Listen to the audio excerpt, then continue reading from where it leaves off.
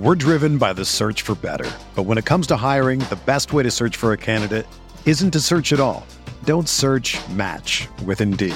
Indeed is your matching and hiring platform with over 350 million global monthly visitors, according to Indeed data, and a matching engine that helps you find quality candidates fast. Ditch the busy work. Use Indeed for scheduling, screening, and messaging so you can connect with candidates faster. Leveraging over 140 million qualifications and preferences every day, Indeed's matching engine is constantly learning from your preferences, so the more you use Indeed, the better it gets. Join more than 3.5 million businesses worldwide that use Indeed to hire great talent fast. And listeners of this show will get a $75 sponsored job credit to get your jobs more visibility at Indeed.com/Blue Wire. Just go to Indeed.com/Blue Wire right now and support our show by saying that you heard about Indeed on this podcast. That's Indeed.com/Blue Wire. Terms and conditions apply. Need to hire? You need Indeed. This podcast episode is brought to you by Coors Light. These days, everything is go, go, go. It's nonstop hustle all the time. Work, friends, family, expect you to be on 24/7. Well, sometimes you just need to reach for a Coors Light because it's made to chill. Coors Light is cold lagered, cold filtered, and cold packaged. It's as crisp and refreshing as the Colorado Rockies. It is literally made to chill. Coors Light is the one I choose when I need to unwind. So when you want to hit reset, reach for the beer that's made to chill. Get Coors Light in the new look delivered straight to your door with Drizzly or Instacart. Celebrate responsibly. Coors Brewing Company, Golden, Colorado. This episode is brought to you by Decoy Wines of Sonoma, California. As you gather with family and friends this summer, experience the best of wine country with Decoy by Duckhorn. Winemaker Tyson Wolfe spends every vintage focused on harvesting grapes and crafting wines from the finest vineyards. Whether it's our flagship Cabernet or crisp and refreshing Rosé, Decoy has just the wine for your discerning taste. Ask for us at your local wine shop or visit decoywines.com/celebrate to locate our wines near you. Whether you're firing up the grill, hosting an alfresco get-together, or enjoying the warm summer nights, let Decoy by Duckhorn elevate your occasion.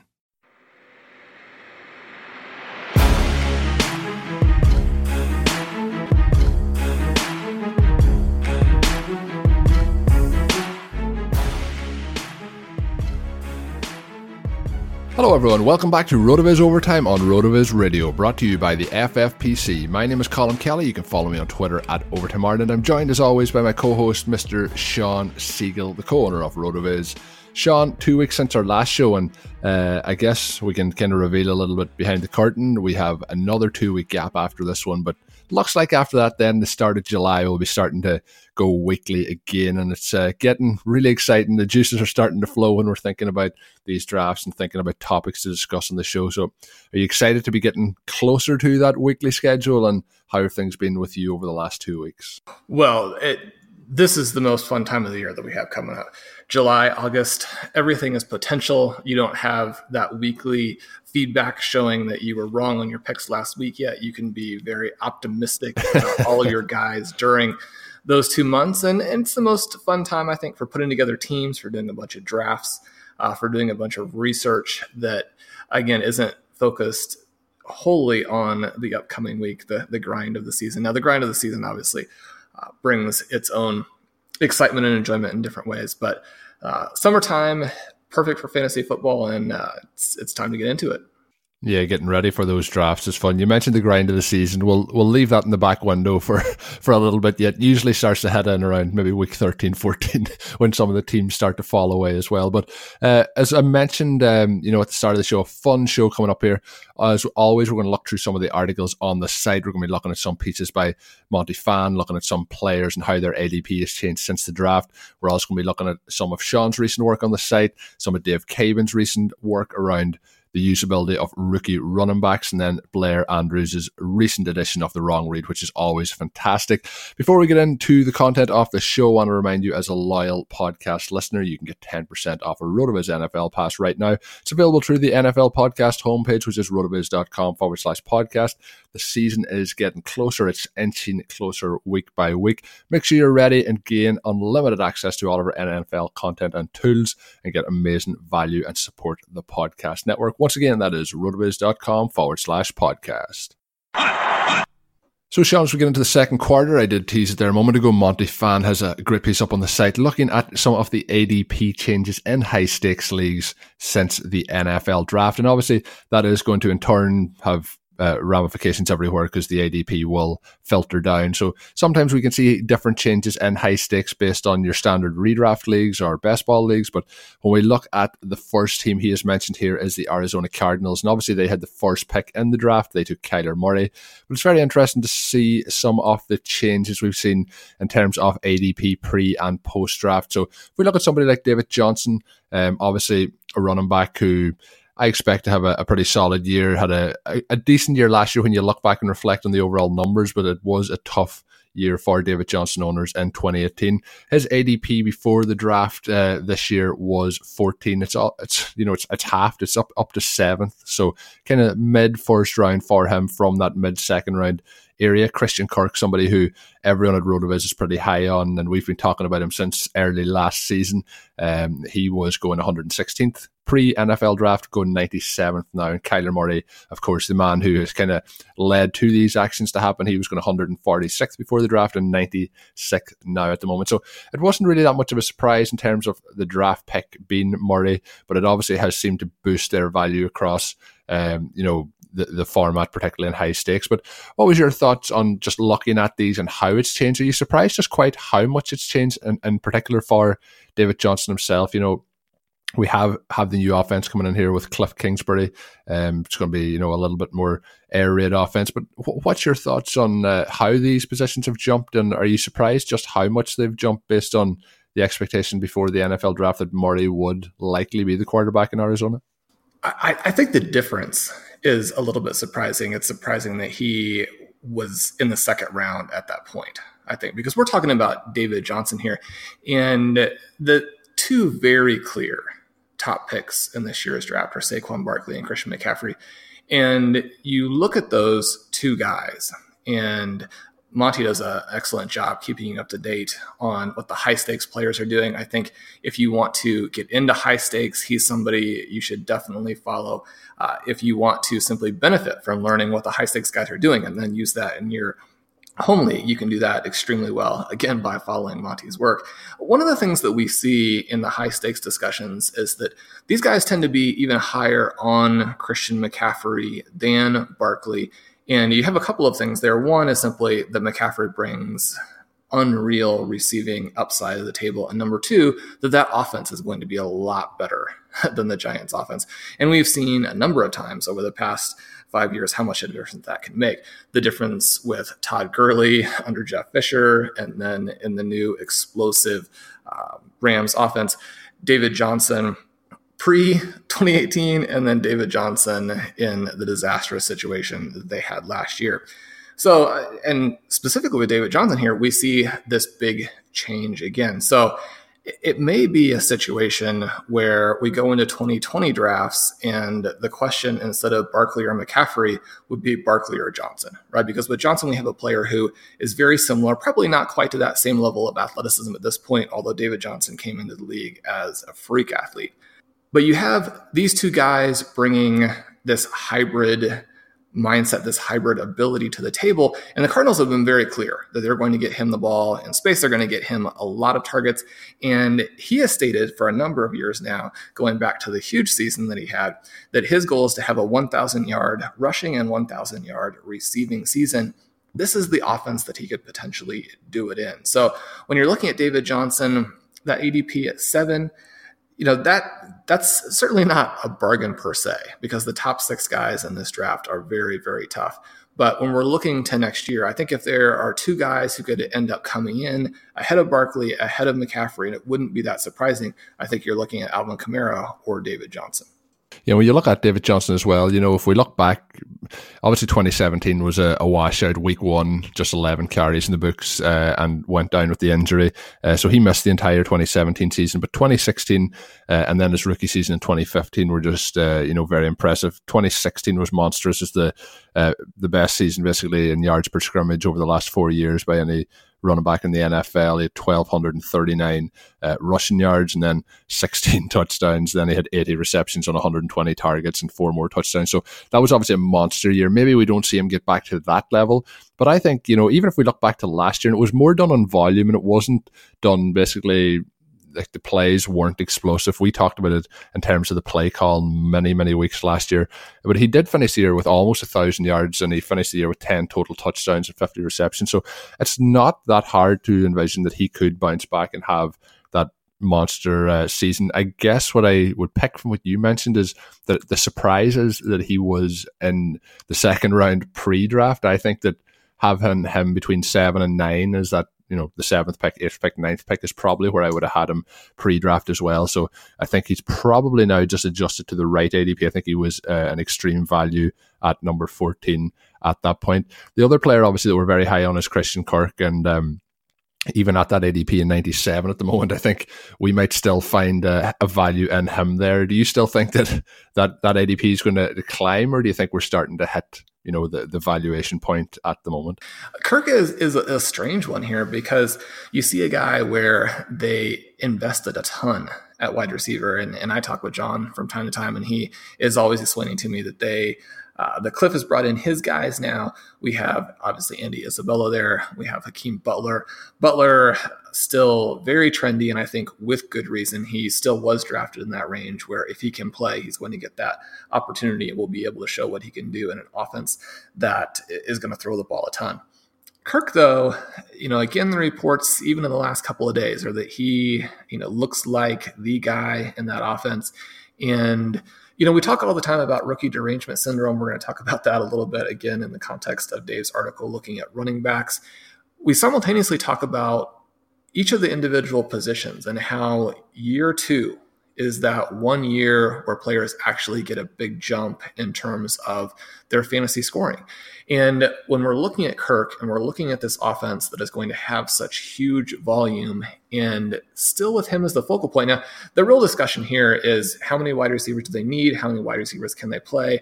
And who really will be the star? I don't think that those draft picks of the wide receivers indicated anything other than this is going to be sort of a unique offense, in some ways harkening back to Warren Moon and the run and shoot and those old time Houston Oilers.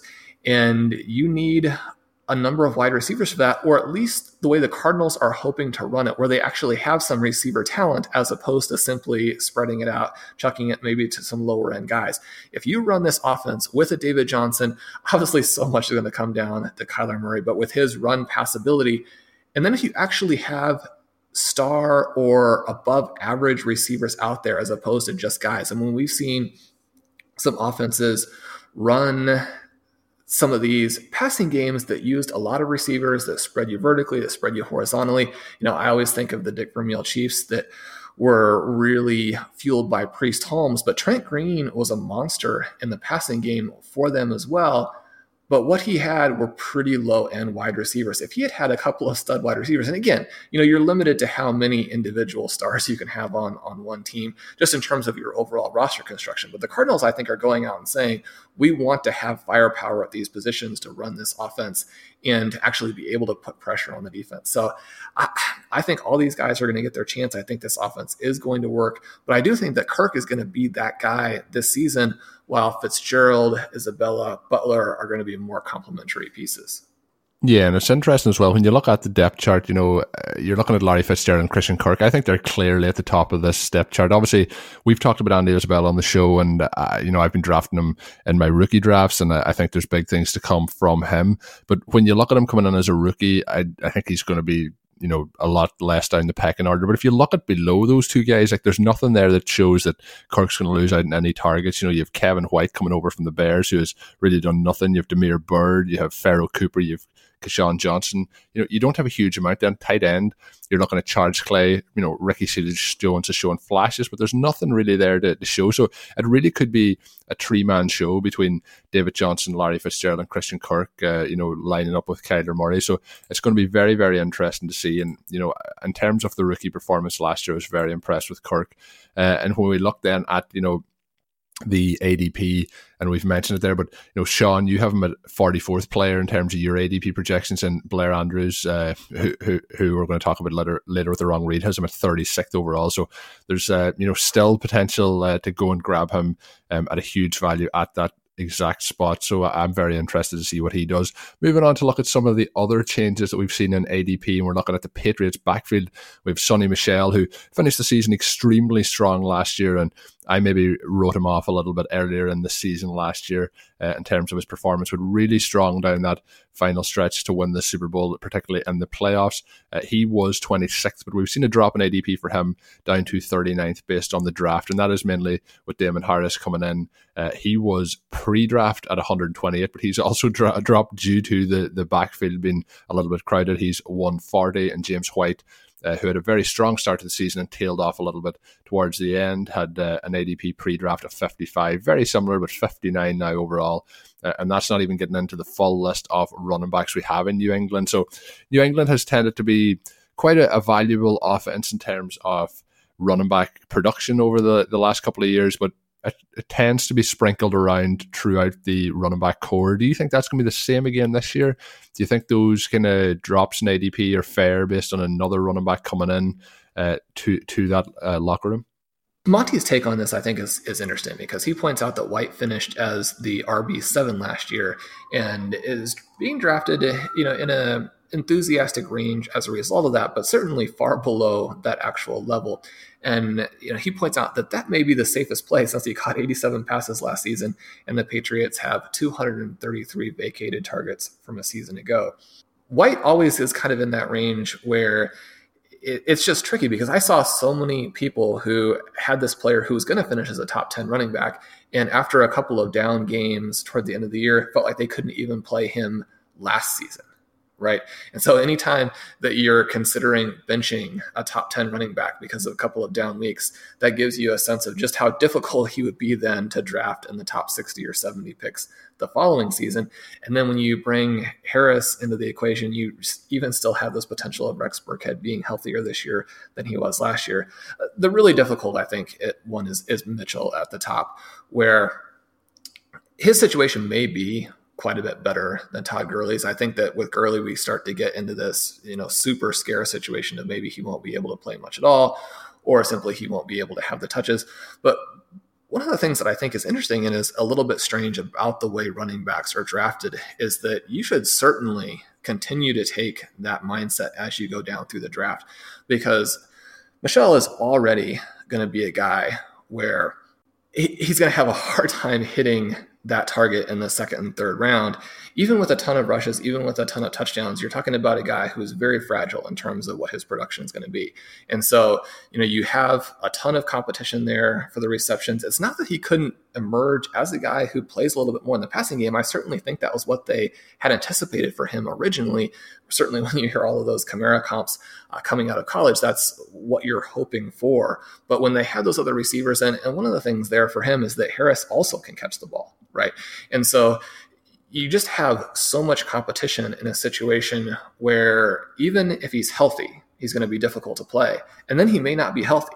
So he still looks overvalued by 2, 3, 4, 5 rounds potentially. Yeah, it's going to be interesting to see how it does. And Michel as well had a knee scope earlier this offseason as well. So not training at the moment, but expected to be ready for the start of training camp. But another reason for concern there. I was surprised with the Patriots going running back as early as they did in that third round. But it's going to be interesting to see. It's a conversation every year to see how we shake out that running back core. And we did talk about it last year, and we had Rex Burkhead in the mix. It looks like he's even further down the pecking order this year, so we'll not get into his ADP. But it's an interesting one, that Patriots backfield. There is always value there, but it's trying to see where we can get it and if it can be used week to week. Allow me a brief second to let you know about our good friends over at the FFPC. At this stage, if you're listening to the show all off-season, you'll know they are the home of season-long high-stakes fantasy football. If you're a diehard who loves to draft, the FFPC Best Ball Leagues are in full swing for the 2019 season, with drafts starting at just $35 all the way up to $1,250. Entry fees, both slow and live leagues, are filling daily, and make sure you get involved in those. Are you a fan of the Dynasty format? You know, I certainly am. The FFPC has become the go-to destination for serious Dynasty fantasy football players. They now have over 300 active Dynasty leagues starting at $77 and even have a $5,000 entry league. And the best part is not a single league has folded in 9 years. Registrations for new startup Dynasty leagues have opened and new leagues are forming now. Limited orphan teams are also available at discounted pricing. Don't miss out on the FFPC experience. Now go to myffpc.com and register now. That's myffpc.com, the home of season-long high-stakes fantasy football. This episode is brought to you by Decoy Wines of Sonoma, California. As you gather with family and friends this summer, experience the best of wine country with Decoy by Duckhorn. Winemaker Tyson Wolf spends every vintage focused on harvesting grapes and crafting wines from the finest vineyards. Whether it's our flagship Cabernet or crisp and refreshing Rosé, Decoy has just the wine for your discerning taste. Ask for us at your local wine shop or visit decoywines.com/celebrate to locate our wines near you. Whether you're firing up the grill, hosting an alfresco get-together, or enjoying the warm summer nights, let Decoy by Duckhorn elevate your occasion. This episode is brought to you by Decoy Wines of Sonoma, California. As you gather with family and friends this summer, experience the best of wine country with Decoy by Duckhorn. Winemaker Tyson Wolf spends every vintage focused on harvesting grapes and crafting wines from the finest vineyards. Whether it's our flagship Cabernet or crisp and refreshing Rosé, Decoy has just the wine for your discerning taste. Ask for us at your local wine shop or visit decoywines.com/celebrate to locate our wines near you. Whether you're firing up the grill, hosting an alfresco get-together, or enjoying the warm summer nights, let Decoy by Duckhorn elevate your occasion. So, Sean, as we continue on with the show, getting into the third quarter, we're going to look at Dave Caban's recent piece up on the site, looking at the usability of rookie running backs from 2008. I almost said 2008. I don't know if that is a correct way to say it. Looking at those rookie running backs. What was your thoughts on the overall work that Dave put into this one? Yeah, so Dave is trying to break down and give us a sense of, over the last decade or so, how rookie running backs have done in redraft formats and whether or not they're hitting that 160-point threshold where you're essentially getting a low-end running back 2 season. And he's broken it down by draft round here for us. First round picks, there have been 23 players, 10 have reached that threshold. Second round picks, 26 players, 7 of them have made it. And then third round picks, we have 25 guys and 5 of them have made it. The numbers really drop off the cliff after that. So there are a couple of main takeaways that Dave has here. Number one is just giving you a sense of the approximate number, letting you calibrate your expectations a little bit for those guys drafted in the first 100 picks. And then the second thing is to encourage you not to rely on players drafted outside of that range, at least originally. So we've got a couple of things going on here. Number one would simply be how we're going to attack a draft in terms of starters or in terms of the early rounds where perhaps we are expecting actual production from those people, and then how we might approach later round picks and players for whom we're not necessarily looking to get an entire season's worth of points, but maybe some individual weekly scores later on in the season. Knowing that, he gives us a list of the 7 guys who are being drafted in that top 3 round range and gives us 2 guys to target, 5 guys to fade. Colin, before we get into Dave's picks, pick out a couple of guys just off the top of your head here that you would be looking at before we see what Dave has to say. What I was going to say, and I was going to ask you this a moment ago, was off these running backs, and particularly the rookie running backs, and the values they're going at. So if we look at somebody like Josh Jacobs and where he's going in drafts, he's, with my approach, I tend not to be taking running backs in that kind of early stage, particularly where Josh Jacobs then's going a little bit later for the rookie, projections that he is coming in. I'm tempting, as I look down through these, I'm not drafting any of them in season-long formats. Now, the one that I have been picking up in terms of, dynasty formats is David Montgomery. I've picked him up in 3 or 4 of my dynasty leagues, so he would be the one out of the group. But again, as I kind of hinted at there, in season-long, I think, and Dave kind of touches on it too, it's going to be a bit of a backfield where he may not start off the season as the lead back there. He may take time to go into it, but long-term, I like David Montgomery. But out of the guys in this list, there's not many of them that are slotting into my teams in terms of 2019 season long. Is there any that you're starting to target, or are you kind of in the same boat as that? Well, I think you bring up a good point, which is that the range that you would take a rookie running back starter tends to be the range where you don't want a running back at all, right? We have looked a lot in the best ball workshops at how drafting running backs between rounds 3 and 4 especially is the absolute desert, the no-go zone. You don't want to be picking running backs in that range, but even extending to rounds 5 and 6, you really want to be targeting other positions at that level. And so round 3 to round 6 really tends to wipe out where you might be taking most rookie running backs outside of a situation like last year, obviously, where Barkley was going in the first round and then paid that off very, very easily. I think the thing that we see here is that it's much easier for us to remember the people sort of on the polls. It's much easier for us to remember someone like a Barkley and then the guys who are absolute busts than it is to remember all of these other players who were top 3 round picks who didn't really do much. And I think that would be my concern for Jacobs, for Montgomery, even a little bit for Henderson there, as his ADP really is ticking up with the concerns about Todd Gurley, is that we tend to forget all of these guys who are drafted, say, anywhere from 20 to 100, who don't do all that much and weren't even really expected to do all that much until they were several seasons into it. I think the guy that you have to really be considering here is Jacobs, simply because he's going to have that opportunity entirely to himself, and because the Raiders aren't particularly good, and because Jacobs has a lot of red flags on his resume, he's not going at a pick that would completely take you off the board, right? I mean, he's going at pick 37. And so in that range, sort of mid-third to mid-fourth, Jacobs, with the types of touches that he is going to get, I think you could go after. David Montgomery is very tricky. Yeah. People, I think, will draw some parallels, and certainly Jalen Richard is someone I have taken in a number of leagues. So you can say, well, that's not that different than what Montgomery is going to see with Cohen. But Cohen is such a playmaker there, someone they need to have on the field, need to have them make their offense work. Mike Davis, someone a little bit better, I think, than a lot of people realize, someone who's a very similar type of athlete to David Montgomery and has that NFL experience, also has that receiving ability. A lot of the projections for David Montgomery really have him coming in and not just being this sort of whirling dervish monster playing well above his tested athleticism, but also someone who takes a bunch of receptions away from a couple of guys who are very good pass catching backs.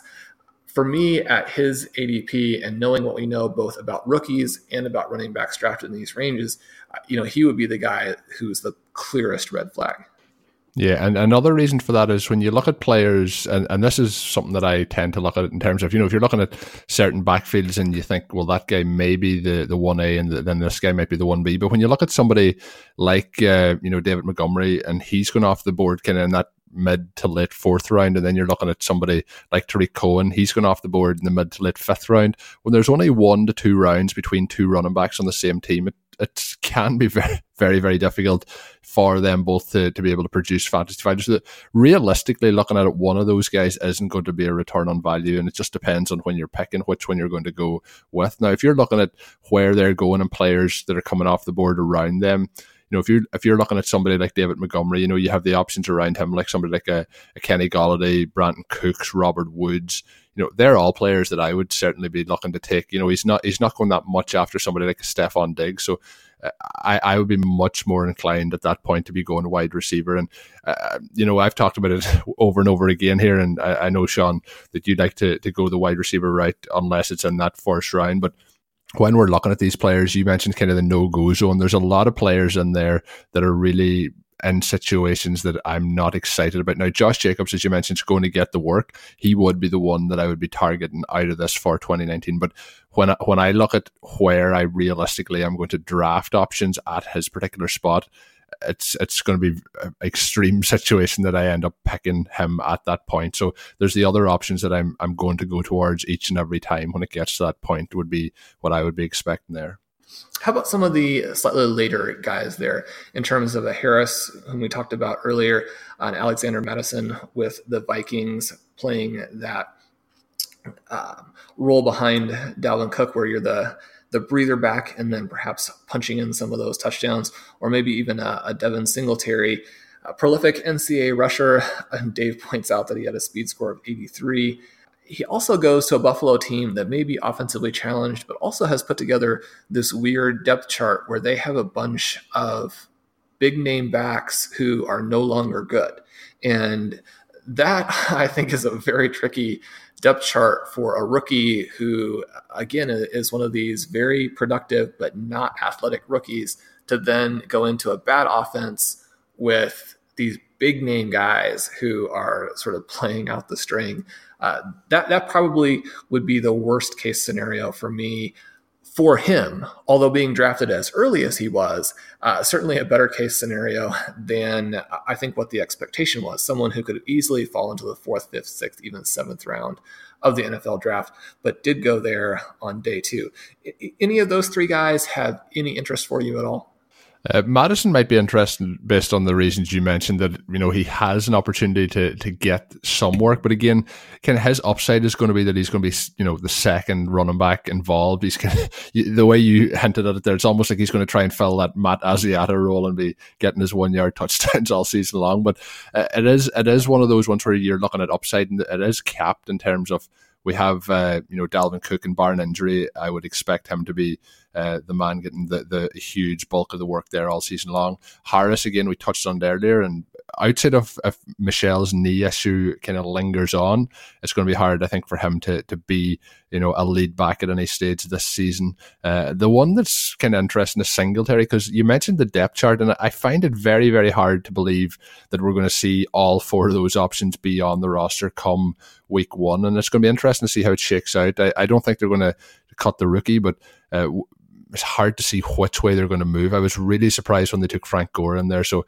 it's a backfield where it's just a quagmire where I would be kind of probably trying to avoid it at all costs. So there's not a huge amount in this group that's really, really exciting to me. The other one on the list is Miles Sanders. I think there could be some interest there based on what he can do in Philadelphia. But what I've noticed over the last couple of years, and it's when dynasties become more and more popular as well across the board, we see more and more leagues, more and more people playing in that format. I'm starting to see kind of that kind of the rookie fever kind of sprinkle its way into redraft leagues, and we're seeing some of those players go a little bit higher than maybe they should be. And I think we're seeing that maybe possibly at the moment as well with somebody like Darrell Henderson, who's seems to be climbing by the minute in terms of where people are expecting his impact to be in 2019. Out of those 2 guys, and Sanders and Henderson, do you think any of those could have a fantasy relevant impact as we stand now heading into the season? I think they can, but I don't think that you can draft them. A lot of the guys that I like as rookies are people where you want to add them to the very back end of your roster, like a Phillip Lindsay, as we recommended for him. But they're very much 0 running back options where you have to be able to get them in a good position. You've got to be able to get them in the way that you're constructing your roster. Miles Sanders, if he were a little bit cheaper, then that would be fantastic. Where he's being drafted right now, where it really sounds like that they want to go with someone else as the starter. He's injured. You've got Howard there. You've got those other backs there. You can't really select him as a redraft player. However, you look at someone, and again, Dave does a very nice job of showing that, don't expect these big 160-point seasons from late round draft picks. At the same time, that doesn't mean they couldn't come in and score some points for you down the stretch. If you have a Benny Snell, or you have a Darwin Thompson, or you even have a Bryce Love, and we have no idea where he's really going to be. It's very possible that he does redshirt for the entire season, but if he's available there late, then he's someone I think, as the most dynamic back within their stable, I think, immediately. Now, obviously, plenty of people would not agree with that, but there are going to be rookies who are drafted outside of this area that we're talking about who put up some big weeks for you, but you just want to be aware of how you're going to construct your roster to take advantage of that. The rookies to take advantage of are not going to be these guys that you have to spend a premium pick on in almost any case. Yeah, and I'm exactly on board. Now, there is one guy, Sean, and he's been fighting his way onto the tail end of my rosters. and he plays for the Jacksonville Jaguars. His name is Raquel Armstead. How do you think of the 60th running back off the board at that point in an offense behind Fournette? I know we touched on him a couple of weeks ago, but he's somebody that's sneaking in there and most of them, around the 14th to 16th round. Is he somebody you think that could fit into that zero RB kind of candidate? Definitely. And he's someone that Blair has been targeting a lot, someone that I've gotten in a number of my drafts where I either had a very late pick or, not a lot of auction money to spend. Again, I think our expectations should be that he won't contribute at all. At the same time, we want to be aware of all of the different scenarios that could play out and make sure that we're in position to roster some of these guys or to add them quickly when things change, because it's really the change in value at the running back position that we're hoping to target throughout the season, not trying to buy the volume early on. That running back volume outside of the first round is so expensive and so unreliable. And so the way that you win fantasy leagues is by making sure that you're going to be in position to take advantage of volume when it changes, workloads changing, and understanding the scenarios that are in play. And Armstead is definitely a guy you want to be aware of, because if the scenario changes in Jacksonville, especially if that offense takes a little bit of a step forward, then he could be a pretty exciting player. He could be one of these guys where, halfway into the season, everyone is wondering why he wasn't the person we were talking about back during the summer. Yeah, and I do think there's more of a chance that we're probably not thinking that come week 10 than we are thinking it, but there is that possibility there. And if you look, as I mentioned, he's going 60th running back off the board in the late 14th or early 15th round. If you look at, the likes of Montgomery, who we've talked about, you look at Henderson, you look at Sanders, they're going off the board, in those top 35 picks. Montgomery going 25th off the board in terms of in terms of running backs there. But in terms of like Henderson and Sanders, they're going off the board in that kind of mid to late 7th round. And, there's as many question marks almost with them outside of, overall draft position and hype around them than Armstead. I think Armstead may also have a possibly a clearer path to, a more consistent workload on a week-to-week basis. But that is kind of, I'm further down the ADP chart than most of those in terms of where we're looking at and targeting these rookies as we get ready for the season. So, Sean, jumping into the fourth quarter, it's time to look at one of your most recent pieces. You're talking about the recent Superflex draft and the RDL reboot. I always love to talk and look back through apps or look back through drafts and see what's happened. So, how did you find the draft? Did it go according to plan? Did it get away from you at any points? How did you feel it went? The RDL reboot has been a blast. It has Superflex, it has tight end premium, it has third round reversal, all the kinds of things that you want to try and incorporate into your dynasty startups to add a little bit of flavor, to add a little bit of balance into your draft. So the people are not suddenly losing interest in the mid third round range. The fun thing obviously about Superflex is it brings those quarterbacks into play. And for RotoViz subscribers, you can really benefit from some of the tools we have here. We talked about the FFPC earlier in the show, and because of our FFPC Dynasty ADP app that Mike Beers has worked on and has added all kinds of really cool features to, you can go in and select Superflex leagues. And because of that, you can see the startup ADP for specifically that type of league and try and figure out where you want to go with your quarterbacks. And so the article that I wrote was about Superflex strategy and trying to manage those QB runs and breaking down the QBs by tier, looking at where they're being drafted and what that means to you. And the thing that I thought was kind of interesting here is that you have this tier in the late 5th, early 6th round of Superflex startups where it's tier 5 already, but it's the breakouts. You have this area where Mitchell Trubisky, Lamar Jackson, Sam Darnold, and Josh Allen are all coming off the board together there. And this, I think, is exciting because anytime that you have a tier toward the end of, obviously not the end of the draft, but toward the end of this position, an end of a run, then if you have targets in that range, it allows you to wait and be able to fill other positions. And that's really what we have here. When I went through the analysis and looked at the different tiers, there are guys to target in every tier, but tier 5, the breakout tier, everyone is a target. So you can arrange your draft that way. And for me, I was able to pick Lamar Jackson again, someone we talked a little bit about in terms of the MFL 10 of death.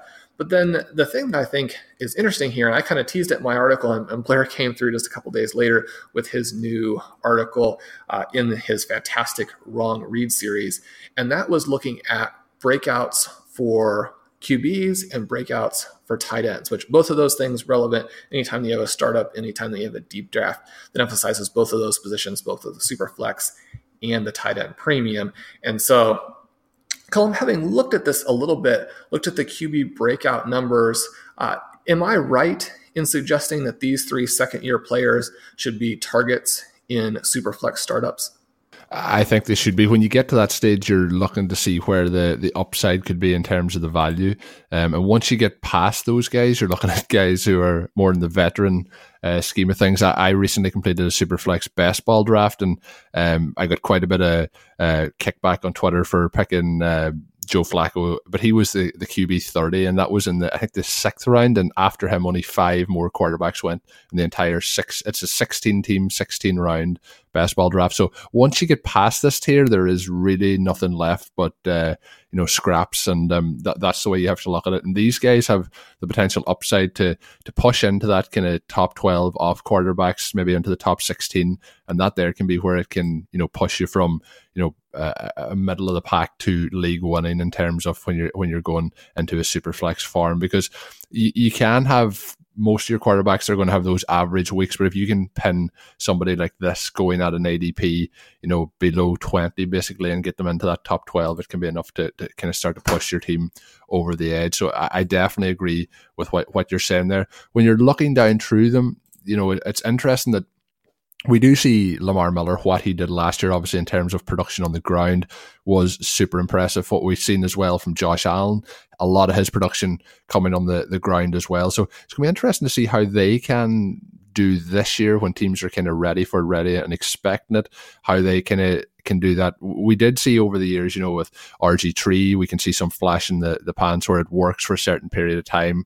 We've seen it with Kaepernick a little bit, and then it doesn't work after that. It's going to be interesting to see how teams try and adapt to stop it, because it is something that the NFL teams are going to have to really focus on now more than ever, because the quarterbacks coming out of college are getting more and more athletic year on year.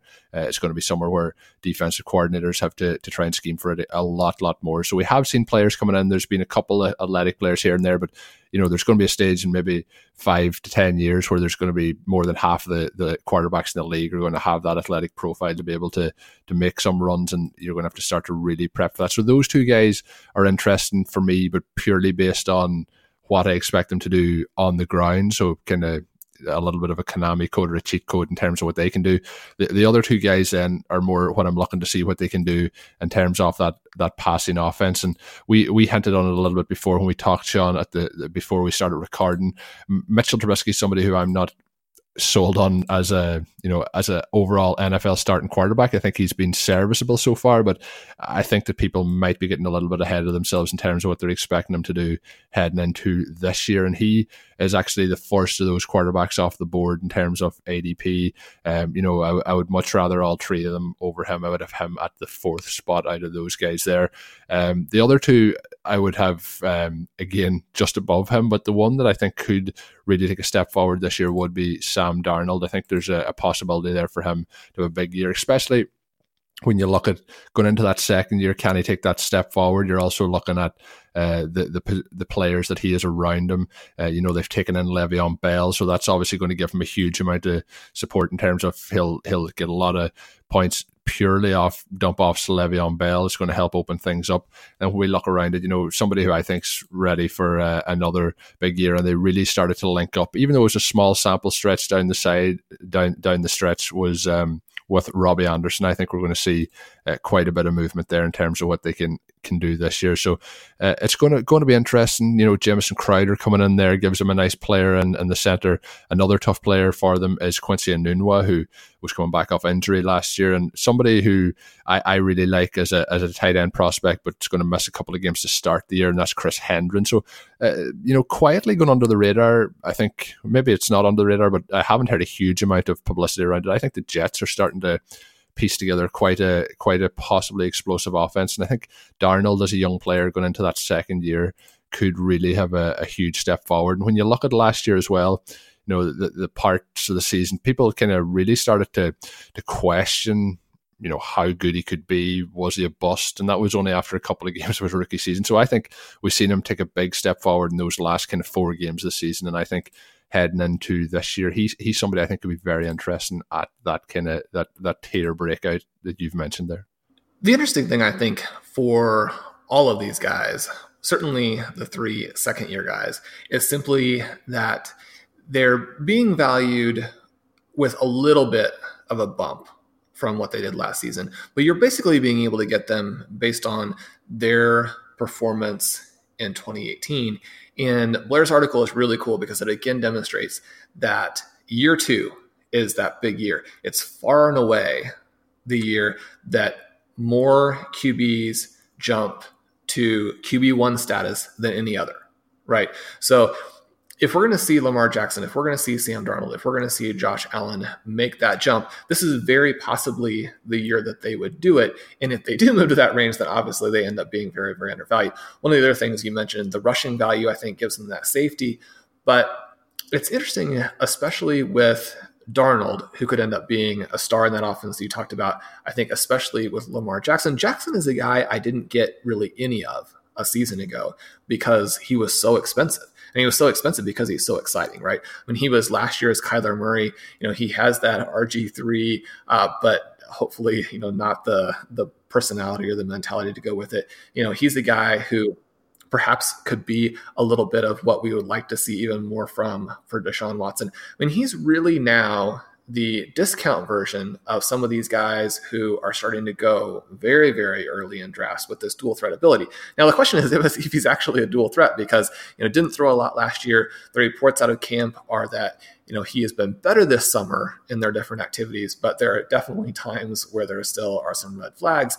And then I think because that group of receivers is so young, because there are still questions about the skill players around him, suddenly the enthusiasm, it hasn't completely evaporated, but he is much more freely available than I would have expected given what he did at the end of last season, which was really not play very well and still score a bunch of points. I mean, if you've got a guy who could not play well and still score, I mean, that creates this very, very high floor for you going forward, as long as they don't do something where they take away the things that he was scoring with and he's still not very good. But, when you look at Blair's research, I think it gives you a lot of enthusiasm that perhaps these guys are being taken for granted a little bit. Now, the second year is, again, the only one where we see quarterback scoring actually improve. Any other year as a group, you would expect the scoring to drop for the different players. Also in this article, Blair talks about tight ends and the tight end breakouts. And one of the things that he talks about is that unlike the situation at running back and wide receiver, where even with what we've seen, the information Davis provided us, those players can break out fairly early, especially the really highly drafted players, with these early breakouts. Tight end is not that kind of position. And when you look at the whole group of tight ends, you see a little bit of an edge for a breakout in year 3. But when you go simply with the high picks at tight end, you really are back to year 2.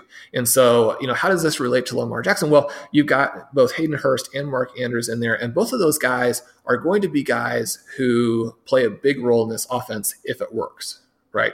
And so we do have some guys there. We've got a team that has this flexibility with both deep threats, team speed at wide receiver, but also multiple tight ends they can rely upon. I think Justice Hill, he's the guy we didn't really mention in our running back conversation. He kind of, fits right in that gap in between the highly drafted and then the late round guys. But he might be the running back I'm most excited about for this season out of the rookies.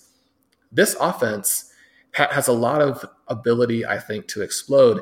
And I think if you're drafting both Jackson and Hurst, which I'm doing, and with Hurst, again, it's at the very end of drafts, right? But you have this possibility that we see multiple guys emerge together and that this offense by midseason is quite a bit different than what people are anticipating. Yeah, no, I agree with that. The one thing, and you touched on there as well, there would be concerns over both players, that is Allen and, of course, Jackson, in terms of their passing ability and the pass accuracy. But the thing is, if they can take a jump there and we do get the continued rushing, obviously that's going to be a huge benefit there as well. So we would expect some growth from year 1 to year 2, as you've mentioned as well in the breakout. So it's going to be exciting to see these two guys and what they can do. It's one of those cases where it could flame out very quickly, or it could, come mid-season be, an exciting player to be watching in either case. Hopefully in both cases, but we'll see how it goes there. But as we get closer to the end of the show, let's get ready to jump into overtime.